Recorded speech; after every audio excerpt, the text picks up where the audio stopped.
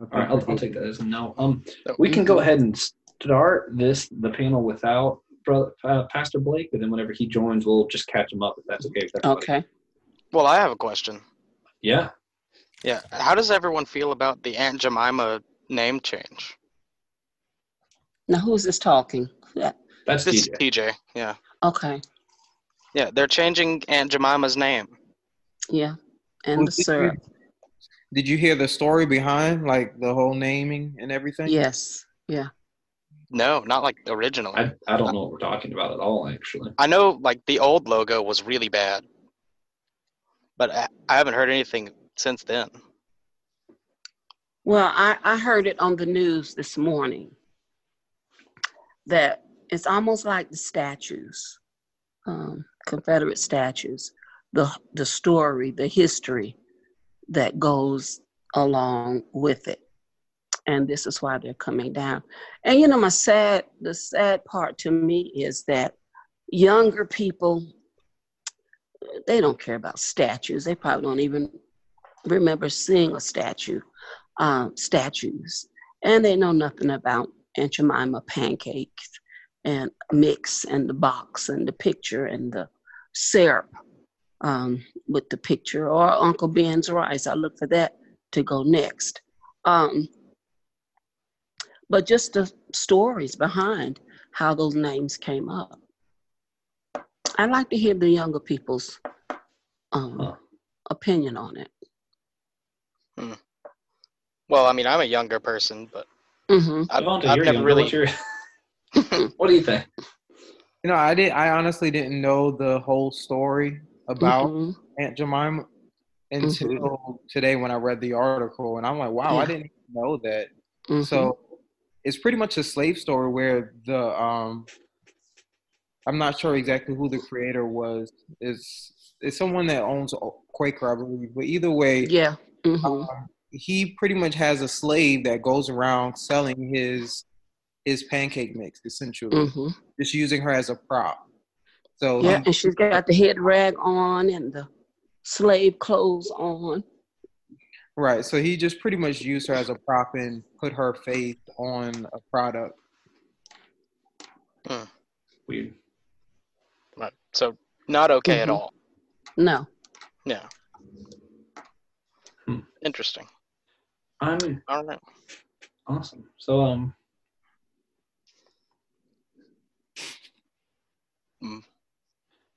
all right. Sorry, I'm not sure I recognize everyone connecting. Valerie, I don't think we've met before. Am I pronouncing it right, Valerie? That's correct. It's Valerie. Okay. We have not. I was invited on this call by Sylvia. Oh, yeah. I know about you. I remember her talking to me. I didn't want to start without, saying hi. Oh, sure. Thank you. All right. Awesome. Okay, so is this Pastor David Bing, or is that Pastor Blake? No, that's Josh. That's a guess. He's a senior pastor out of Siler City, North Carolina. Okay. Awesome, cool. So is he a friend of yours? Yes, he's a mentor, and actually he's a blood relative. Awesome. Thank you for inviting him up. I'm Joshua, one of the co-hosts. TJ is and I guess he's in the bottom left corner for me. I don't know where he is for everybody. On here it'll say Tejas. Yeah. But yeah, that's me. Okay, so just so everybody again who are our guests, me and TJ are keeping our cameras off just so that it's the focus stays on you guys. But if you guys can keep a camera on, you don't have to. But we might be using the video as well. So, Josh, if I could interject, it would be helpful for me if you guys had your camera on, because without your camera on, I feel like I'm just talking to a voice and not a person. So it would enhance the interaction for me if you all would turn your cameras on. I would love to see your faces as we have the conversation. All right. Absolutely, no problem. I look pretty bad, so I'm going to go get a hat. Well, I didn't dress up for the meeting either, okay? I still have hat here, so that's where I'm at. Wearing my Marvel t-shirt and everything. But, all right, so we're waiting on TJ's hat. And is this 404 number? Is that Pastor Blake? That's The 404 number is Pastor Bing. I'm on video, and I use my phone for voice because we're having bad weather. Gotcha. Okay. Awesome. Cool. Well, it's good to meet you and to know what's going on. Awesome. So while TJ gets his camera, does anybody else have any other questions? Or his camera, his hat, so he can be on camera. Anybody else have any other questions or anything before we get started? No, everybody good? Awesome. Yeah, I'll wait on him because I don't want to start. Now, if I hang up and start all over again, can I get my video on? I'd rather use my picture because I have makeup on in that picture. I don't have makeup on now. So we'll just use my picture. Everybody knows my voice. That's fine with me. Okay. TJ, I can't hear you, but I see you. You're moving your mouth, though. I'm sitting in my closet. If that's weird to you, I'm sorry. It's the safest recording environment for me.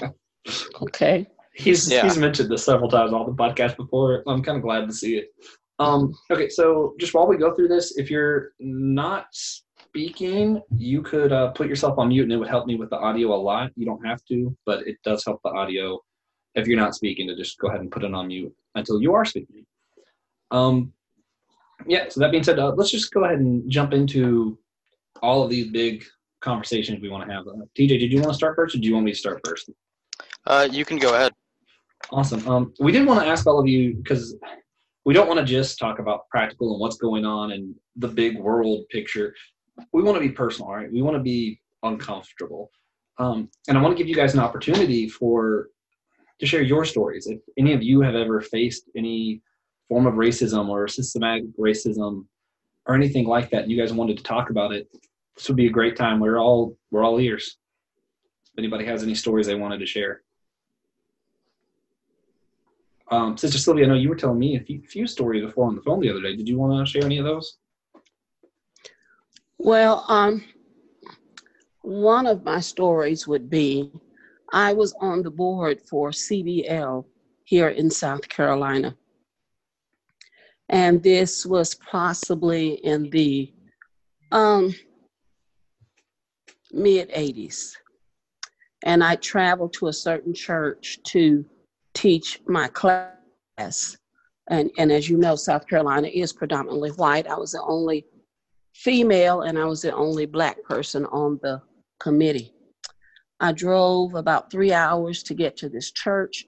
My 8th grade son at the time was riding with me, and the pastor refused to let me in his church. He refused to let me in. I go back to my vehicle feeling like a whipped pup, because every time you think this has died down, it rises again. And so I was trying to smooth it over with my son because I didn't want him to know what really happened. And I said to him, they probably don't want to have the class because it's a holiday weekend. And my 8th grade son said to me, "Okay, holiday. They didn't let you in that church because you were Black." And I had to hold myself together for 3 hours to get my son back home. And, I can't remember now if we talked about it, but I tried to smooth it over because I didn't want him to be against Church of God of Prophecy or people that he would go to the youth camp with their children. But that was the reality that day. And in my ministry in South Carolina, I faced many of those kind of days. Some a little worse, some not as bad. But I never gave up. I just kept going. I think I've coined the phrase, people will never know the price that you pay to be who you are. Mm. And I want to give others an opportunity. Valerie, I need you to speak up.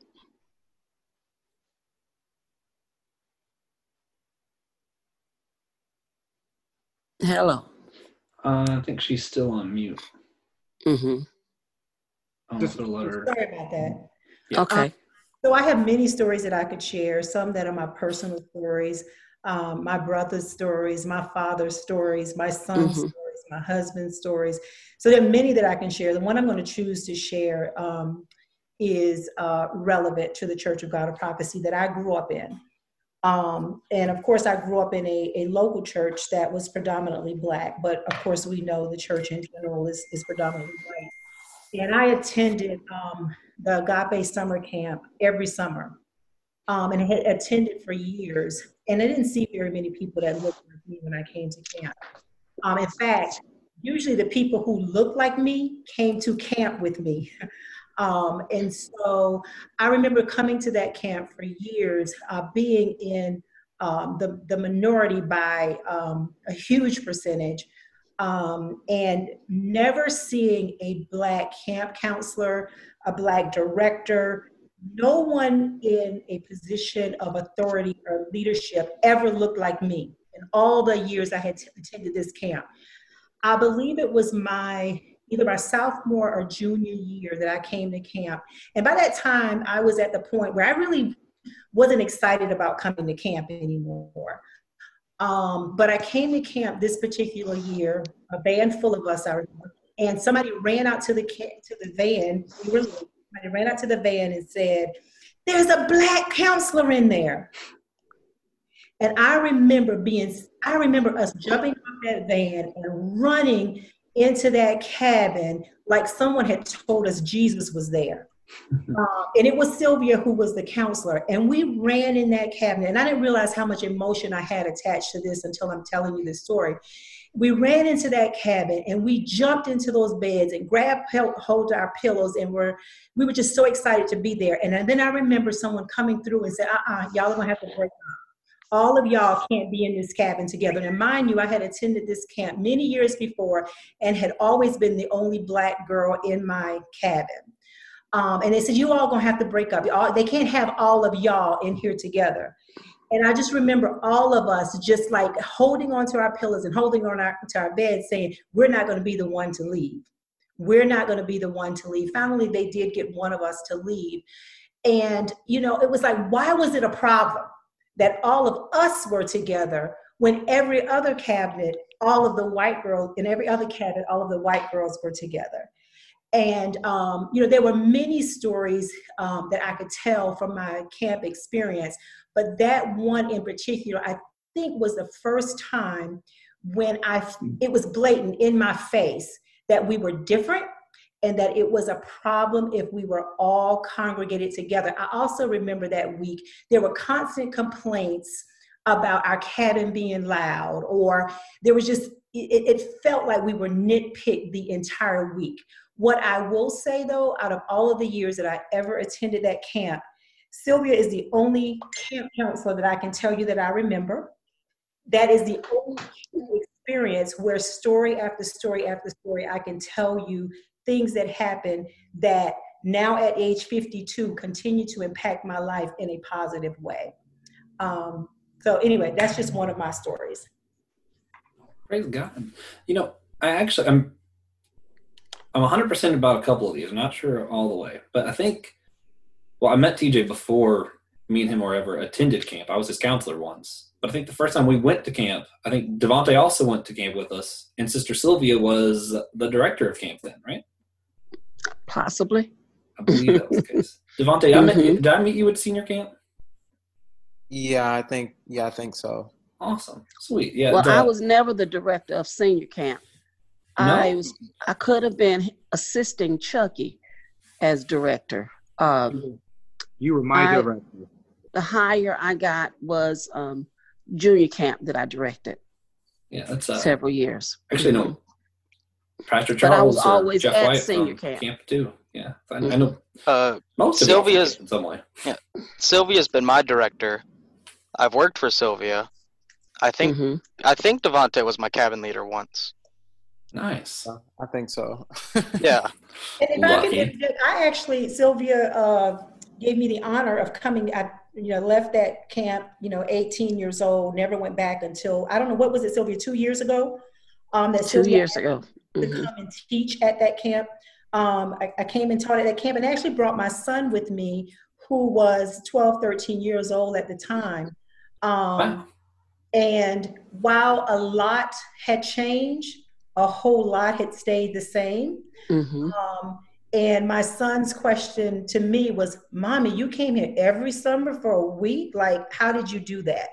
And we didn't talk about what that meant, but I knew what that meant. I knew exactly what that meant when he said that. And that was with Sylvia being the director and her son, you know, doing the music there. Still, a lot had not changed.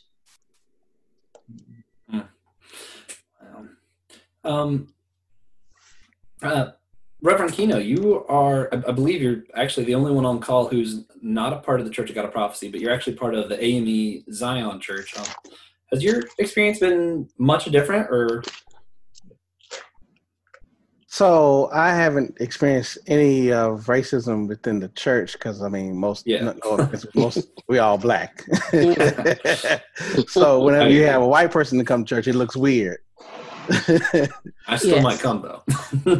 Oh, you're more than welcome to come. But no, not in that regard. Yeah. But I have experienced some prejudice, and I can tell you a story where my family and I think we was at the Charlotte Premium Outlet, and we was looking for a bag for my wife, and we was at the Kate Spade store, and there was some folks that was following us, and to me, I wasn't even paying attention because my mind is, all right, let me see what this bag is. Does my wife like it? Is it going to meet our price point and all this other stuff? And so when we left out, because my wife said she didn't like anything, when she left out, she's like, you noticed that lady was following us? I said, yeah, I did notice that.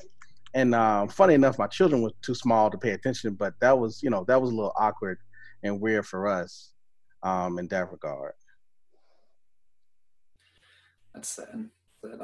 Pastor Blake was able to, he's made it with us. Pastor Blake, we were all just discussing if anybody had any stories where they've faced racism or experienced systemic racism, and just giving everybody a chance to kind of tell their story. If you had anything you wanted to share, you could go ahead and do that. I don't know. Can you hear me okay? Yeah, I can hear you. Awesome. Did you have anything you wanted to share, or you just want to go ahead and move on to the next thing? I have experienced racism on a few different occasions, but one in particular that kind of sticks in my mind. I won't name the church organization for particular reasons, but I didn't grow up in the Church of God of Prophecy organization. I was a Baptist and then became non-denominational as I got older. And so when I came to the Church of God of Prophecy organization, I came to a church in a particular church in my hometown. And when I came in, I noticed that there weren't very many, if any, Blacks or African Americans at all. And I went to shake an individual's hand that was in the church attending, and he literally rejected my handshake. And so from that situation, it let me know that there were still some issues, underlying issues there, even at that church, that hadn't been addressed. And so it kind of made me take a step back and look at the church organization from a different standpoint, and became very reluctant to even become a part of that, the church organization. Well, I'm glad you did. It's been an honor knowing Pastor Blake. He's actually been one of my pastors once when I lived in the Somerville area, and he's been a big blessing in my life, as well as everyone who I've met before on here, and the couple I haven't met, I'm very happy to meet. Actually, I wanted to kind of backtrack a little bit and give everybody a chance to introduce themselves for the panel. I was kind of waiting on Pastor Blake to be able to do that. Some of you I've known for a very long time. Some of you have met more recently. Some of you I'm just now meeting, but you all hold a special place in my heart, and this conversation is extremely important, and it's extremely important that everybody knows who's talking and, kind of is able to associate faces to names and everything. So if everybody just kind of introduce themselves one at a time, we'll kind of cue it up for you. Pastor Jeff White, would you like to introduce yourself first? Actually, I go by Charles now, Josh. Okay, because there's two Jeff Whites, right? Yeah, well, there's Yeah. one Jeff White and there's one Charles White. I'm Pastor Charles. Okay, I'm sorry. No problem, man. Been a part of the church for quite some time now. It was good to see someone that I actually grew up in the church with on the call. That's Miss Val. Good to see you. Hadn't seen you in years. Sister Staten has been a mentor to me for the past several years. She actually served as my first camp director that I ever experienced. So there's a lot of connections. There's a lot of history. A lot of Pastor Blake, very good friend of mine, that I have on this call with us. And I'd just like to say to you, Josh, I think this is a very bold and a very brave thing that you guys are doing, because this conversation is long overdue in this time that we've had. I agree. Thank you for saying that. Miss Valerie, is it Miss? Okay. I think you're on mute again, but would you like to introduce yourself to everybody? Sure. Valerie Morgan Iseah, as Jeff indicated, grew up in the same small hometown there in South Carolina, was a part of the Church of God of Prophecy practically all of my childhood. However, since that time, it was during college that I left the Church of God of Prophecy, and it was actually because I experienced racism. And I have been a part of Baptist Church. I've been a part of the AME Church. I am currently a part of a denomination church. Those moves were strictly because geographical moves. But they all really contributed to my growth and my development and who I am today, not only as a Christian, a woman of God, and a active leader in my church, but who I am as a person, who I am as an employee, who I am as a mother and a wife. So I currently reside in Charlotte, North Carolina. I am CEO of an organization called Autism Charlotte. I am a wife of 25 years, a mother of a handsome 15-year-old. And if you follow me on social media, you know that is my heart and that's my life. And I am very passionate about this particular issue because I do have that son. And committed to the conversation. So thank you for inviting me to be a part of this. I have a lot of passion around this issue. Thank you. Thank you for being here. Reverend Keno, would you mind introducing yourself to everybody? Yes, my name is Reverend Keno Kennedy, and I am the pastor of Union Bethel AME Zion Church in Cornelius, North Carolina, also known as the historic Smithfield community. It is an honor and privilege to be on this conversation with you all. I met Josh and TJ just off of a random phone call asking about interviewing someone about the church in the AME Zion Church, and we hit it off ever since then. So I thank them for even inviting me on this panel. It's a pleasure to see you all. And that was a great episode. I was trying to remember which episode it was, but it's called AME Zion Talk. Pretty easy to find. Yeah, we love Reverend Keno. I think we both immediately after that podcast followed him on Instagram. I was like, yeah, we're just going to keep up with this guy's life. Great guy. Another great guy, my friend Devonte. We kind of grew up together a little bit. Would you like to introduce yourself to everybody? Yeah, sure. My name is Devonte Dixon. I kind of grew up in Kogop with a mix of some Southern Baptist churches as well. But I hold Kogop near and dear to the heart because, that's really where I got to know Jesus. I got a personal relationship with him. And I do want to just backtrack real quick just to clarify something. So my Black and brown brothers and sisters that are on this call, it's not a question of whether we have ever experienced systematic racism. It's a definite yes for all of us because it's not something that we can control. That's something that's generationally passed down. But I did just want to clarify that systematic racism is something that we all have experienced and we don't have a choice in experiencing.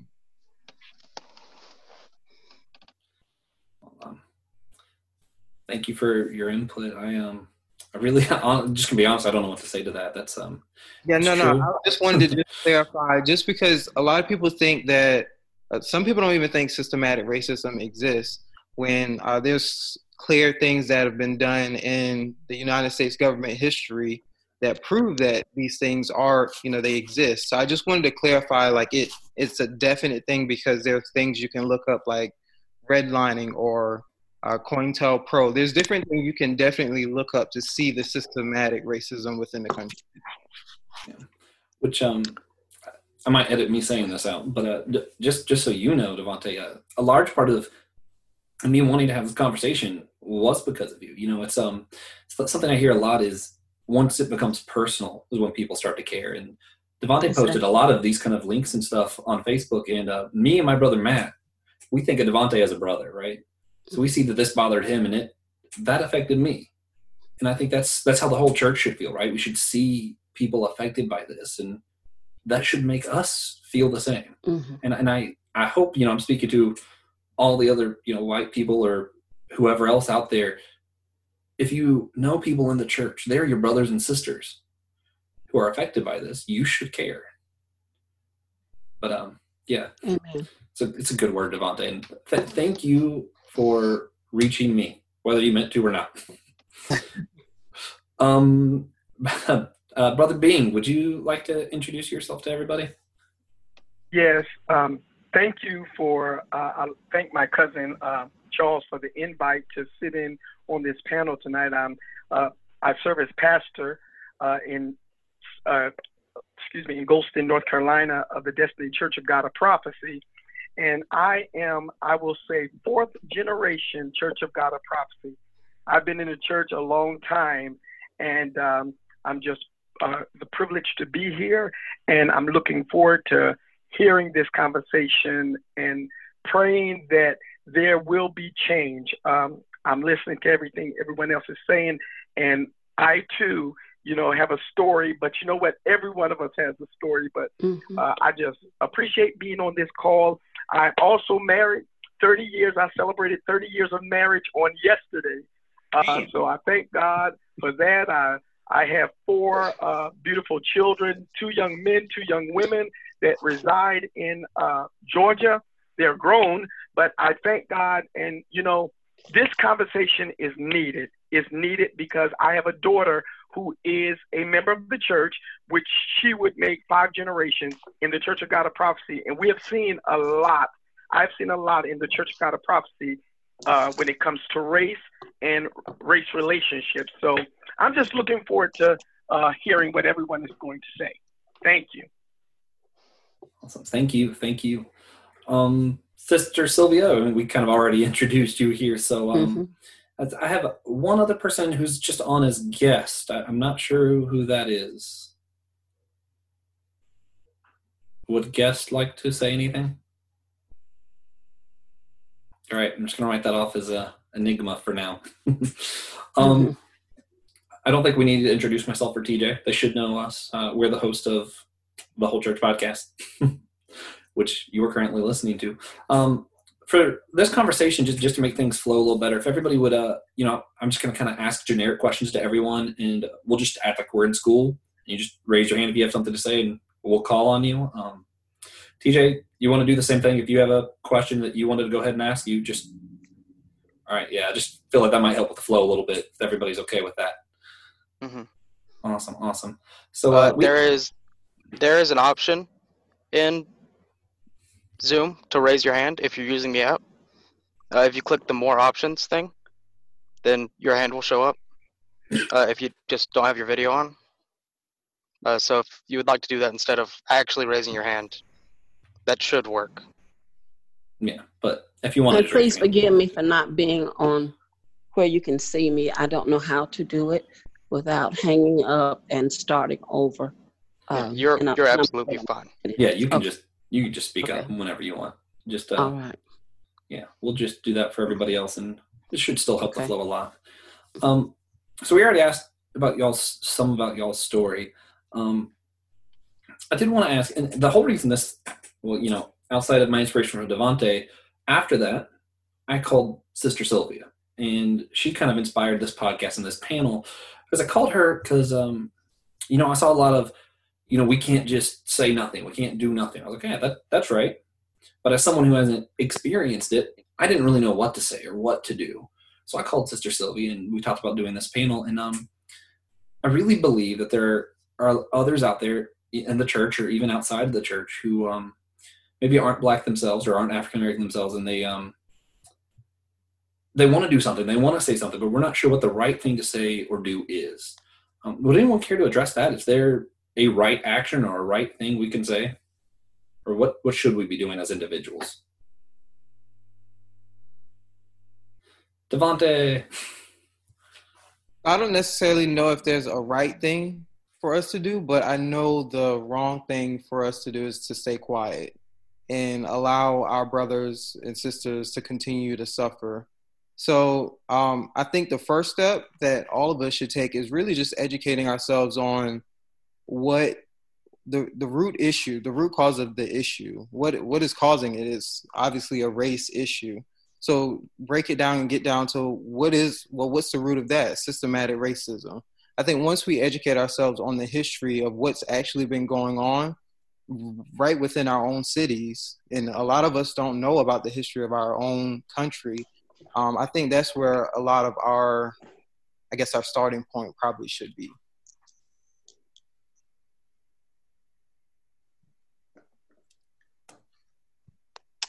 You know, Go ahead, someone Pastor Charles. said to me just the other day about re-entry into our church. When are we going in because of COVID? We got so much going on. But, and I stated to that person that this disease is very harsh to Black and brown people. And one of the responses I got from that person was, but it is your constitutional right to go back into your church and worship.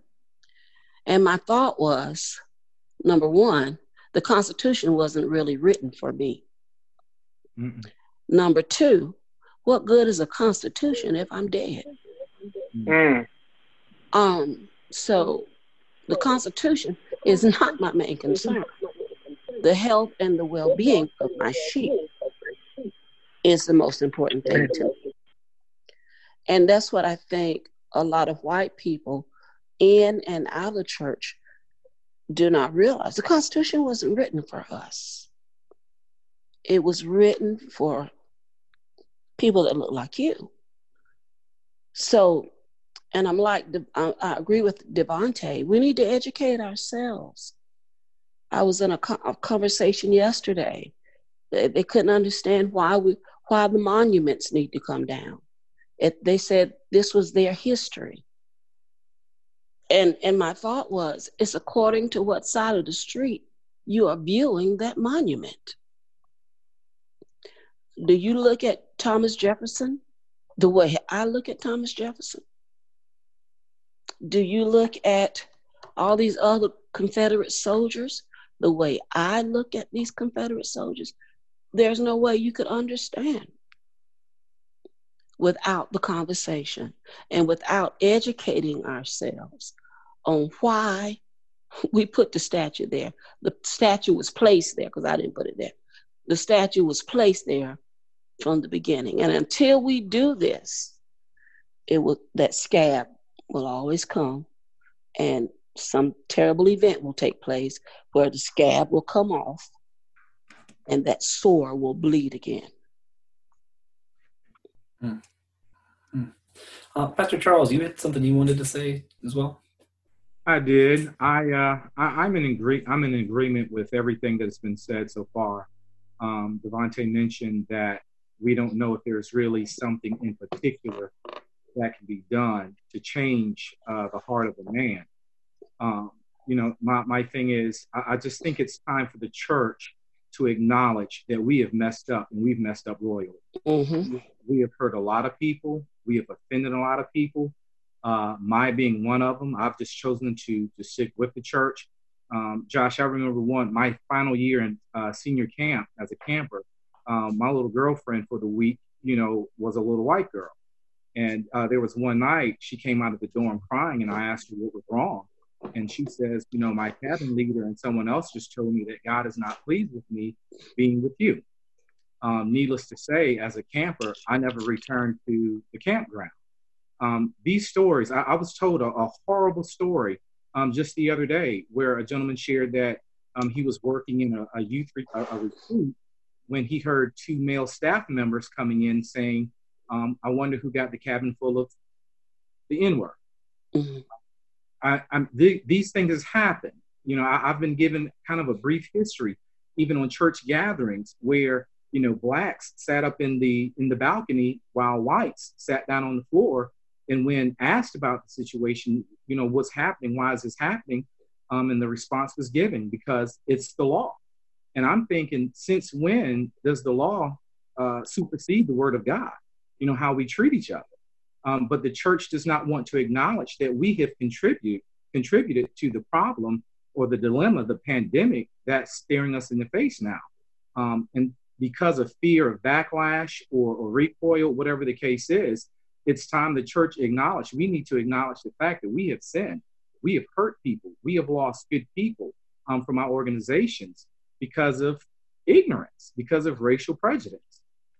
We can continue to talk, and it's a great thing that we are having a conversation. But, you know, I'm hoping to gain from this or see from this, you know, the system be changed, leadership be changed. If we're willing to take down statues that are offensive to people, we need to be willing to take down leaders that are offensive to people. Amen. I mean, that's deep. That's heavy. It's true. I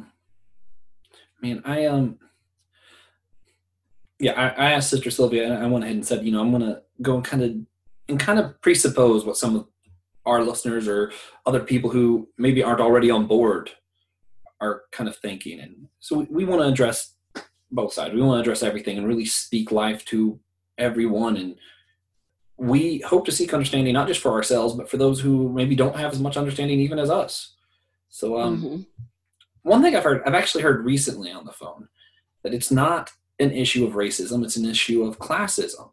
It's the lower class gets treated that way, not necessarily, you know, a certain race. If anybody wanted to address that, I saw Valerie had her hand up. I want to go ahead and let her speak if she wanted to say something. So I originally wanted to address the first question, but now I want to address the second. Do both. Go ahead. Well, let me say a couple of things to the first, because I have to. So, you know, there's this big question of what do we do, right? So there is the things that have to be done on a macro level, and then there are things that have to be done on a micro level. And, you know, what I believe we all have to do is really personalize, not what can we do, the bigger society, because that is a part of the question. The church, yes, that's a part of the question. But every single person on this call, you have an individual personal responsibility in this.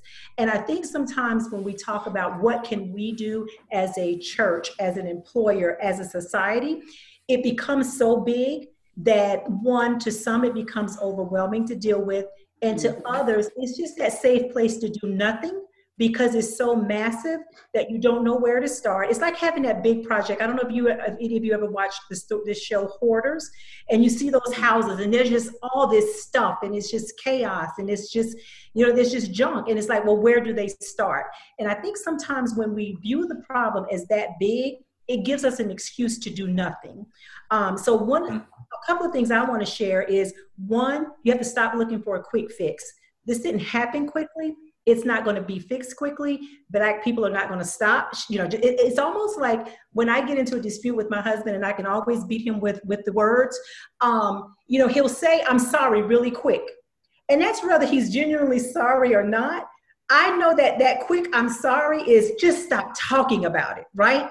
And so as a Black person who've experienced this, that's a lot of what I hear when I hear, what can we do? How can we fix it? I hear, all right, what do I need to do to get you to stop talking about it? So I need you people to understand that there's not a quick fix. And when you do that to me, you only further intensify my pain associated with this. I also need you to stop asking me how to fix it. I didn't do it. I didn't create it. And it's like when a person has lost a loved one or gone through some traumatic experience, and everyone calls and everyone says, well, let me know what I can do. Well, I'm the one in pain, and I oftentimes don't know what you can do. I don't necessarily know in the moment what I need. And so sometimes the question, there are those of us who feel like we need to give a quick response because we're the problem solvers. And then there's others who are irritated by the question. While I think the conversation has to continue, I think that question, being asked to Black people, how do we fix it? That's a question that I don't want to hear. I don't want to hear how do we fix it. I just want to continue the conversation. And then when asking how I experience racism, I like to pose the question back to the majority. How have you perpetrated racism? Because we always ask us our stories. And, we heard many of those stories on the call today in terms of, how we have been the subjects of racism. But we never hear from our white brothers and sisters, how did you perpetrate racism?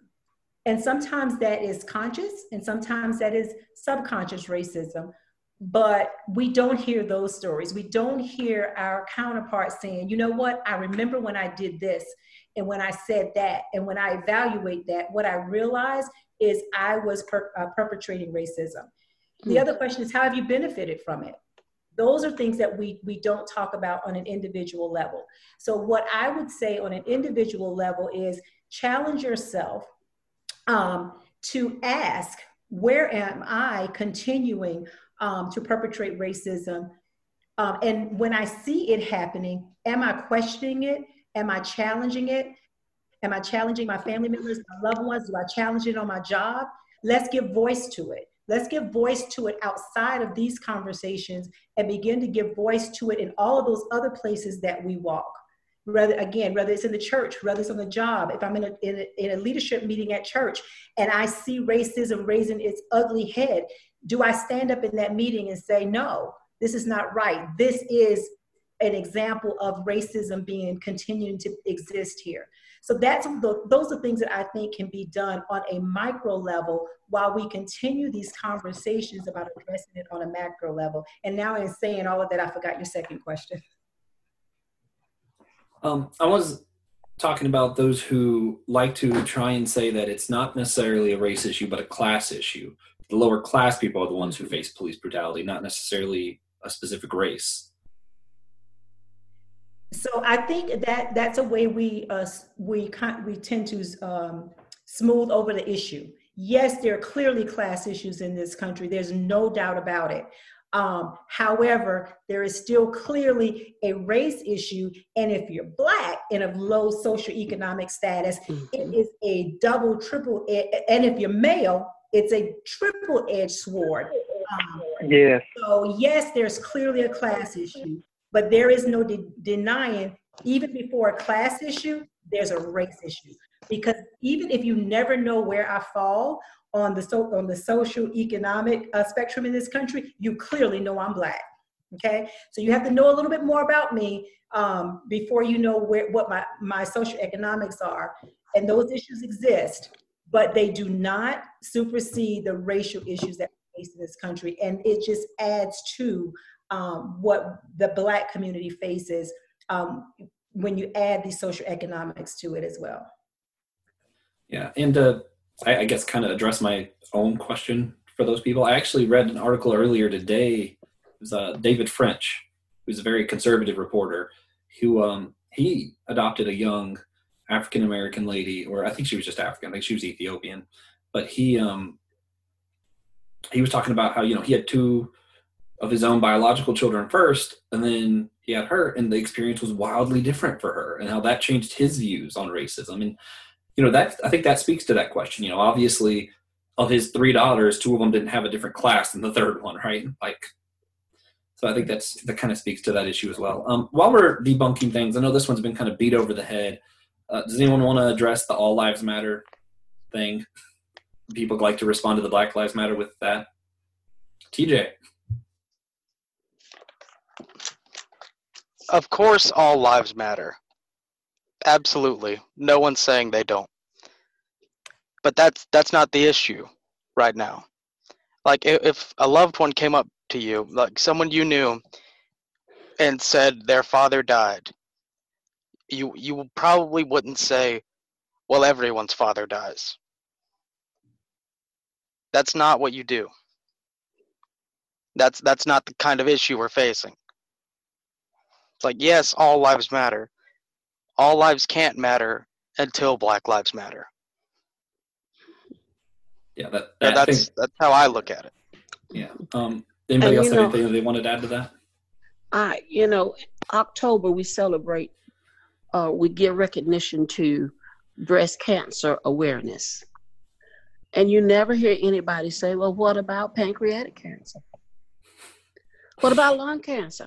That's important too. Nobody says that, but that statement is only made when it comes to Black Lives Matter. And I agree with my pastor friend that all lives can't matter until Black Lives Matter. Yeah, I think the favorite response I've heard to that, which I know it's been beat over the head, but my favorite response to the All Lives Matter thing was, could you imagine if your house was on fire and you called 911 and the operator said, so what? My house has been on fire before. Mm-hmm. That doesn't help me right now. Yeah. Did anybody else have anything they want to respond to that? No? Okay. And that this will be the last me presuppositioning what other people say. I also heard someone actually recently tell me part of why they can't support the Black Lives Matter, hashtag Black Lives Matter, any of that is because they said it comes from the same people who started the Black Panthers, which I think Sister Sylvia kind of hinted at that earlier. Does anybody want to address that concern or tell me where that came from? Because I have no idea where that even came from. Keno. So let's deal with one issue, and that is the Black Panthers were really focused on empowering and helping those in the community. One of the things that they did was they helped with food, they helped with after-school care, and a lot of things that they took are now a part of the staple of what happens in the rest of the country. So there's like WIC came out of the Black Panther movement, after-school care, those other things. And so for anybody to say, well, I can't support it because it's a part of the Black Panther, when in actuality, you can't support it because it makes you feel uncomfortable that the issue is being raised about race and colorism. And so my challenge to anybody, especially who's a believer, Jesus said that you will know that you are my disciples by how you love one another. Mm-hmm. And if you love me, then you should be concerned about my well-being and my children's well-being. And the reality is that society as a whole is not concerned about African Americans' well-being because it doesn't matter until it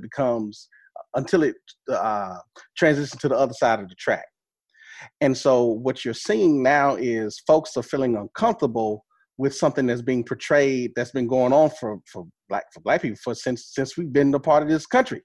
Mm-hmm. It's sad, but police has been killing Black men forever. We've been lynched.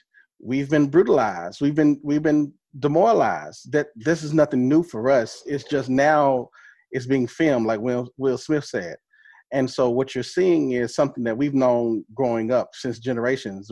We heard stories. We always have experienced it some way, shape, form, or fashion. So to say that the Black Lives Matter is like the Black Panthers is what's really saying is that you don't care because for what you heard about the Black Panthers. Yes, they had guns. Yes, but they were trying to protect their own people.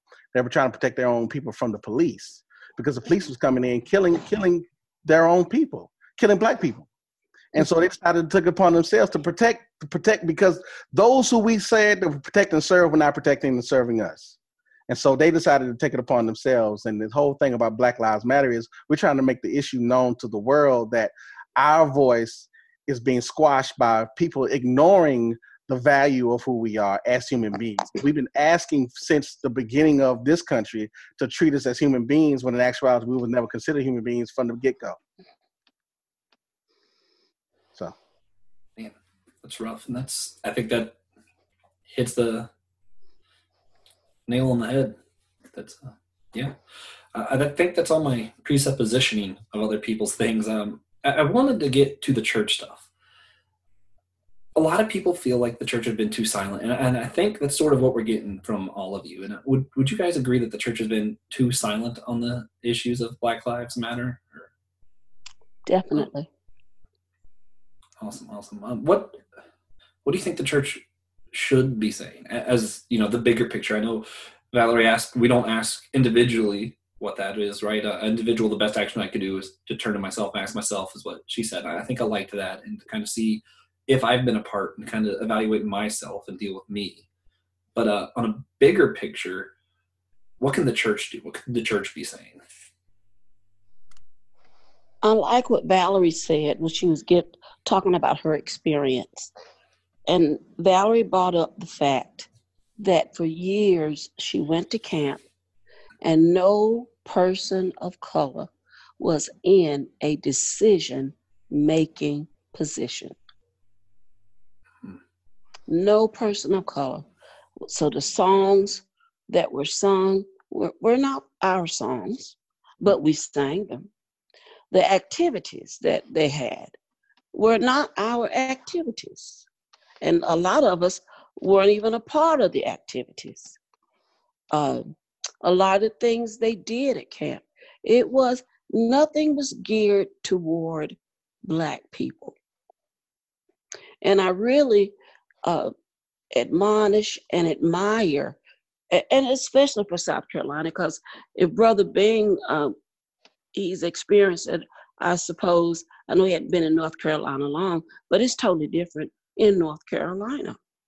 Everything is centered around the biggest population, that's Black people. So they sing songs where they clap their hands and clap on rhythm. And so what? No need to target me, Sister Sylvia. I don't need that. We can give lessons. But one of the things that the church needs to do is look at the staff, look at the people that's making decisions, and say, are we fully representing the people that we minister to? Are we fully representing? I'm impressed with Serena Williams' husband. He stepped down from that ever how many millions or billions of dollar position that he was in. And he said, we need to put a Black man here. And I think that's what the church needs to do, and get away from, and here's the a cliche, the good old white boy system, and say, are we really serving everybody? The thing I loved about being a mom of 4 boys, the thing I loved, I got an echo, I guess it was mine. The thing I loved about being a mom of 4 boys is every one of them were different, and they still are. And I had to adjust myself for each one of my sons. And now I'm still adjusting myself for each one of the men that I birthed into the world. But the church does not treat us like that. There was a saying that was made, I can't remember who said it. If we continue to be silent about our pain, they will kill us and say we enjoyed it. We need people of color in decision-making positions. That's what I think the church needs to take a long, hard look at it. Sister Staten, allow me to piggyback. You and I are both members of the same organization, both licensed ordained ministers in the same organization. And I guess I'm asking you a question through the audience. You know, do you find it strange that in 100+ years of this church's existence, we have never had, we've had what I call sub-leaders. We've had area, different presbyters, but we have never had a minority to sit in that seat. In 100 and something odd years in the existence of this church, is somebody asking me to accept that there has not been a man or woman of color that is qualified that has qualified themselves, whether it be through their education, through their walk with the Lord, through their ministerial credentials? Has there not been one man or woman of color in 100 and something odd years that has qualified themselves to sit in that seat? It's hard for me to believe that that's the case. Every person who has sat in, every general overseer that has sat in that seat has all been white men. Not to discredit them, they're all great men, wonderful men, known of some of them personally, but it's just hard for me to believe that in 100 years, that there is no one of color that has qualified themselves, that is eligible to sit in that seat. Why is that?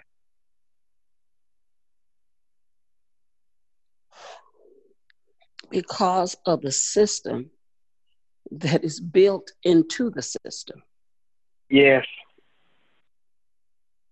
The system that is built into the system. Right. And I do believe if, and let me say this, that, AJ served 40 years. MA, I think, served over 40 years. So in almost 100 years, we've actually only had about 5 or 6. And I think if a Black man was placed in that position, we would have what would equal to the effects of what happened when Barack Obama became president of the United States. That's sad. Within the church. What if Sister Sylvia became the general overseer? Then everything would be perfect. Everything. It fix all of our problems.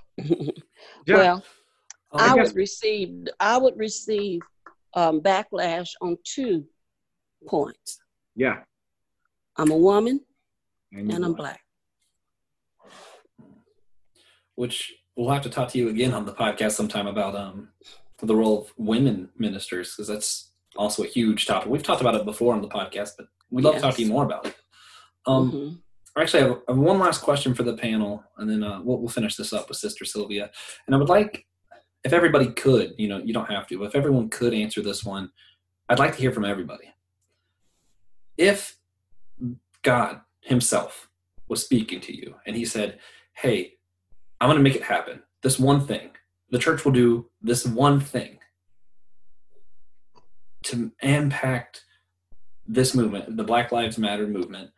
What would you have the one thing the church could do? What would you have it be?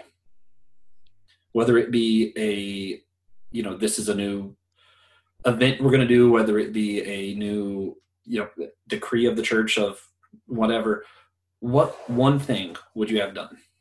Pastor Charles, let me go first, because I want to say this before somebody else says it.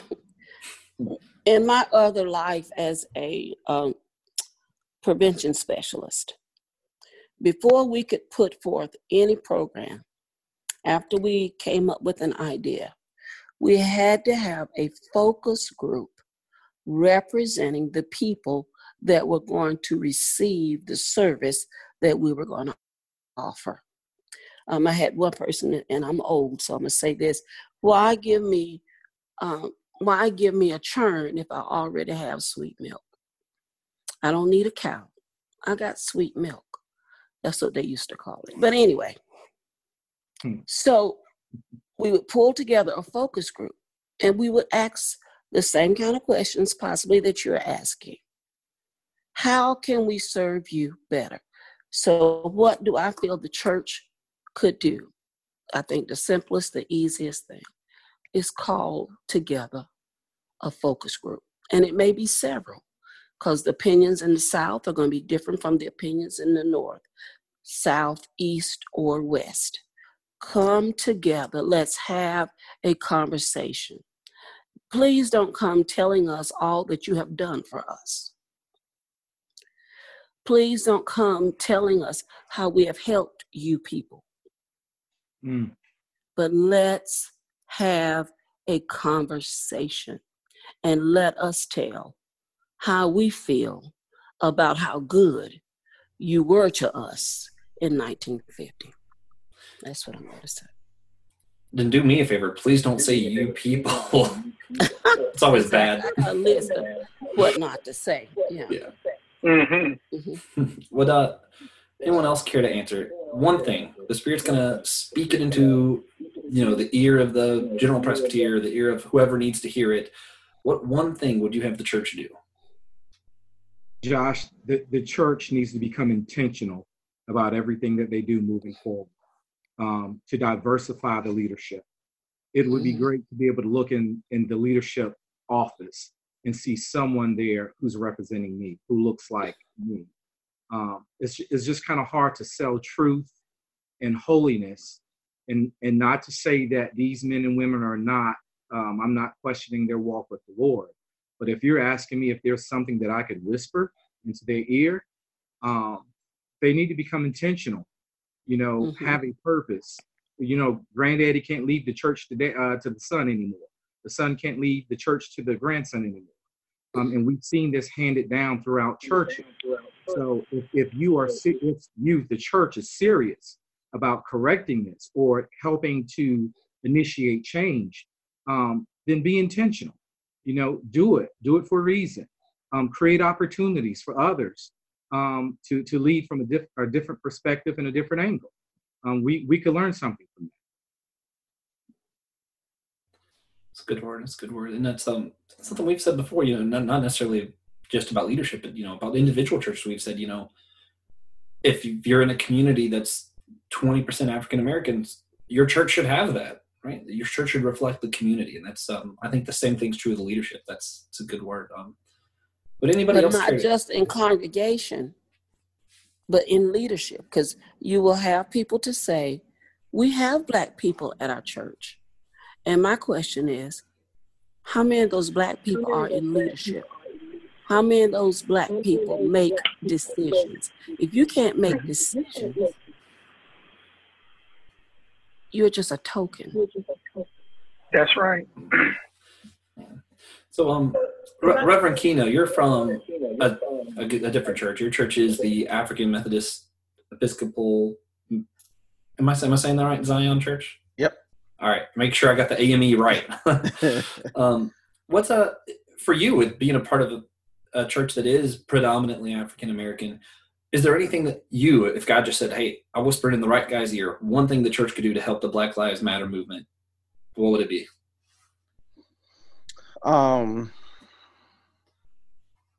That's a hard question to answer, only because you started out by saying, if God could do, God can do. Okay. Yeah. But the reality is that, are we responding to his call? And so the church needs to respond to God's call and being more concerned about God's people, and not just saying it in just, I'll pray for you. But no, let's be the hands and feet of Jesus and do something about it. And so one of the things that the church can do is to help our brothers and sisters who live in food deserts. Mm-hmm. Let's push to have some healthy options for them to have, or poor schools. There's so much that the church could do as a whole, but she chooses not to because the people in it is comfortable to sitting in the pews. I know it look like I'm in my church. So it really does look like that, people could just be sitting in the pews and be happy just because I'm doing that I was going to do on Sunday morning and that'll be it. Well, there are still people who are out there struggling every Sunday. There's people that are still struggling every day to even just get, like I said, the basic needs of just food. And so those individuals who are listening, if you really want to do something, then engage your community, engage your political leaders, and saying this is not good. Something has to change. And so the change has to come from us by speaking up and saying, no longer will it. We as believers of Christ will stand for the injustices that happen to people of color. Yeah, that's a good word. It's something you said reminded me of something. You said, the church needs to go out to those who are in need, who are hurting. And I'm sure we've all seen the whole Black Lives Matter memes where it's Jesus leaving the 99 for the one, right? So this is the one in need. I'm going to go. I heard someone say, since when did the story say that Jesus verified that one sheep was really in need? So many people are, okay, but is this really a problem? Well, why does that matter? When in that story did Jesus say, does that sheep really need help? He just went. I think that's it's good. That's yeah. Valerie, you had something you wanted to say? Sure. This is not necessarily a direct answer to your question, but just something that I want to say. And Awesome. so, in slavery time, we fought for human rights. There was a time when Black people weren't even recognized as a person, right? And then we were recognized, I think, 3 out of 5 were recognized as people. They gave us a number. So if you had a family of 5, only 3 of you could be recognized as human beings. And so we dealt with that with the 13th Amendment in 1865. And then we fought for civil rights in the 60s. And we got civil rights, yay. What I want the church to understand, and when I say church, I'm talking the Church of God of Prophecy, but I'm talking the church globally, is that what we're fighting for today is just equal rights. We're just fighting for equal rights. We just want to be valued and treated the same. And so in doing that, I think there's a whole lot of steps that need to happen, a whole lot of systems that need to change for that to happen. But that never happens if the people who are living that don't have voice. So whether we're, again, talking about the church or your place of employment or your community group, we have to figure out a way to give voice to the people who are in pain. The people who don't have equal rights need to be given voice. And so they not only need to be in the house, but they need to be in the room. They need to be at the table. And then at the table, they have to have voice. No longer can we sit around the table and everyone else eat. And, those who are marginalized, those who are not seen as equal are just sitting around the table, but leave the room unfed. So we have to allow space. And where that is and how that may look very different in every single environment, but we have to figure out how to give voice to the people who are on the receiving end of this. Yeah. Anybody else have anything that they wanted to add to that, or to address the question of what one thing would you have the church do? Does anybody else have anything to add? I'll add something just really quick. So. Awesome. I think what I would want the church, or I would assume the church would change, is not only be intentional about what they're doing, but also make sure that they're addressing a moral issue. Because like my sister was just mentioning, Valerie, she was saying, we're not asking for anything additional. We're just asking for the bare minimum, like what everybody else is getting. We're not asking for anything specific. So I think it's important that we look at the moral issue and challenge our community in general to check within ourselves, because I'm sure, like, on an individual level, we have things that we can work on individually to help this on a macro level. So bringing awareness, like Valerie was mentioning earlier, there's so many different things that the church can do, but just challenging ourselves morally, like, are we allowing something immoral to happen? What are our standards? Where do we stand? If the public has to ask where the church stands on topics like this, we have a bigger issue. Mm-hmm. Amen. And I don't think that could have been put any better. Can I interject? Last night I was watching the Rodney King. They took us back into history. And I remember during that time, either 91 or 92. And I remember the riots were so terrible. So they asked the pastors to go and calm the people down. And this has stood out to me, 25 years ago. And the people said, they asked Black pastors to go out and calm the people down. And the crowd said, we don't know y'all. Why are you coming to us now? And as Devonte said, we've been hungry. We've been on these streets, and you all get in your cars, lock the doors, turn on the air, drive to your church, pass by us, go in, shout, do whatever you do. You come out and you leave us here. So don't come out here trying to calm us down because we haven't seen you before. And I do believe what each has said. We got a moral issue here. We got to say, what are we doing to add to this problem? If we're so busy going to church and don't see the issues, God needs to deal with our hearts.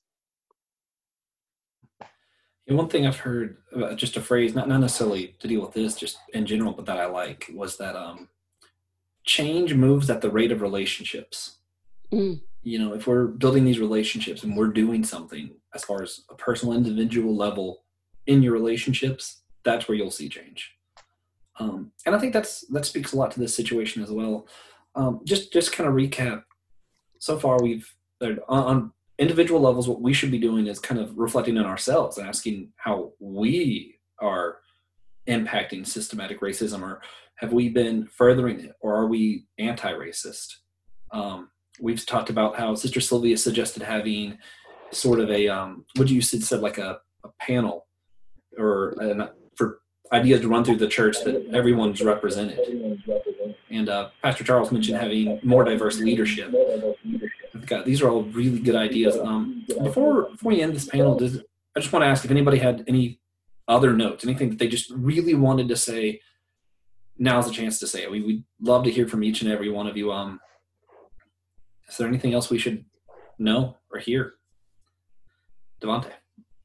I just want to say, just be aware of the history of our country, just so everybody has a better understanding of what Black people feel. Just have a good understanding of what we're referring to. So look up the things that our government has done to Black African Americans. So just be aware of what's going on. All right. And anybody else, any final notes? Yes, I would like to say something. Pastor Sylvia stated something. Well, someone made a reference to Pastor Sylvia, if she was the general overseer or general see what would happen.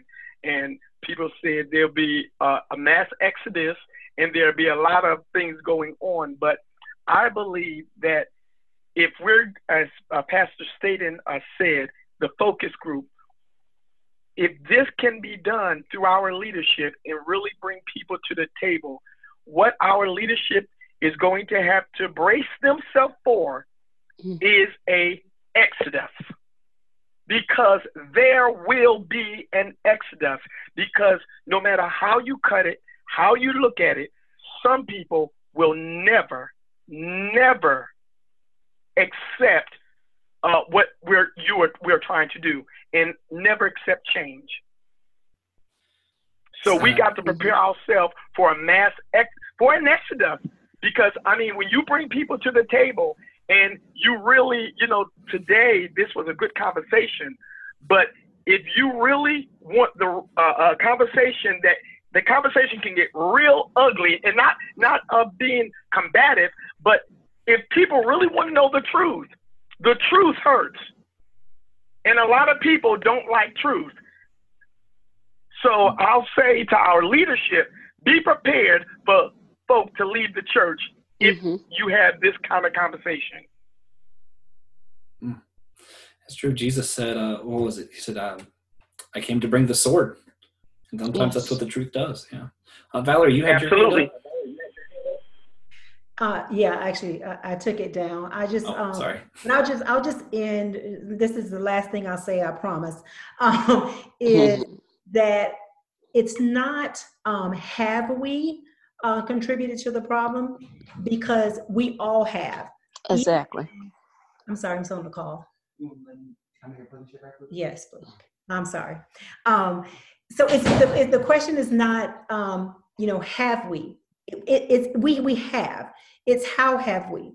Even as a Black woman, even as Black people, we contribute to our own victimization. because when something is ingrained, or anyone who knows anything about abuse, once I have you under my control, I no longer have to perpetrate abuse. You are going to be under my control, whether I'm present or not. Absolutely. This has been so ingrained in the Black community that we've helped to maintain the status quo ourselves. And so, I have even begun to challenge some of my own thinking and some of the ways that I do things. I'll give you an example, is my hair. I have not worn my hair like this ever in my life, but this is my natural hair. And before this call today, and if I straighten my hair, this comes below my shoulders. And one of the things that I generally do, being the CEO of an organization, if I'm going into a meeting with execs or folks who are high up that chain in terms of socioeconomic status, I straighten my hair before I go to that meeting. And I thought about straightening my hair before getting on this call today. And I realized what I was doing was conforming and trying to be exactly who the system told me that I needed. Yes. So this is not a question for white folks to say, how have I perpetrated, but Blacks to say, how have I helped to sustain racism in this country? Because we have adapted behaviors, we have conformed, we have said white schools are the best schools, we have said, you got to get your child in this place or that place, and we have made those determinations based on how Black or how white they were, how rich or how poor the institution was. So this is not, when I say that we have to ask ourselves these questions is not just for white folks, it's for Black folks as well. And in our everyday life, we have to challenge what we do, how we do it, and why we do it. And that's some big statements. That's deep. For the record, I really like your hair that way. Looks pretty cool. I do too. Thank you for not straightening your hair. I want you to send me a picture of it. I can't see it. Sure, I will. Did anybody else have this is just one last chance. Does anybody else have any final comments before we kind of close the panel and wrap up this podcast? Does anybody have any final notes on that? Just anything, actually. Just anything you want to say, we want to hear it. Thank you, guys. I appreciate the invite to this conversation. Thank you, Devonte, man. We love you. I love you to death, brother. I love you guys too. All right. And anybody else have anything they wanted to add? Pastor Blake, are you still with us? Yes, I am.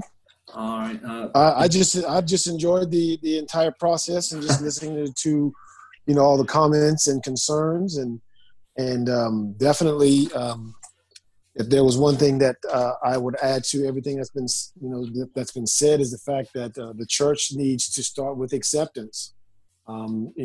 Accepting the fact that there is an issue that we do and always have had some problems and issues, and that we need to receive that and then begin to look inwardly and address them as such. But it starts with acceptance and accepting the fact that yes, there is an issue, and yes, we do have a problem. Josh, I would add, I think the conversation that's being had tonight is great, but there's a common denominator with a lot of the participants, for the exception of two. That's the fact that we all look alike. We don't have a problem with each other. We have a problem with the system. I think moving forward, conversations need to be had. They have to be had, but at the same time, everyone needs to have a seat at this table. Those who are offending or who have been offended, we need to see each other. We need to hear each other and understand, why are we feeling this way towards one another? It's great that we are having this conversation, but again, if we're talking about change, then the conversation, the difficult conversation must be had. I think if only by way of suggestion, not mandate, Josh. I think what you guys are doing are great. But if we're talking about changing systems, changing attitudes and behaviors, then there needs to be someone sitting across from me who does not look like me. I need to hear from him or her, and they need to hear from me. And if I could add, I think we need decision makers at the table. That's right. People who are in positions that make Absolutely. decisions, that have made decisions in the past, they need to hear, because all of us talking makes for good conversation, but it will be buried somewhere where the Raiders of the Lost Ark, where that is hidden. We need decision makers bought into this conversation. I realize I've got, and I'm not old, decrepit, but I've got more years behind me than I do in front of me. I don't like to waste my time or waste my words. I want every word that I speak, I want it to count. And this is just another nice conversation if we're not talking to decision makers. Right. That's when things begin to change. Yeah. Which I know a few decision makers follow this, and hopefully they'll hear this and want to have these conversations, and maybe we'll do something else like this with more of the people involved who can be people of action in the future. I mean, that would be my hope, is that we could do that.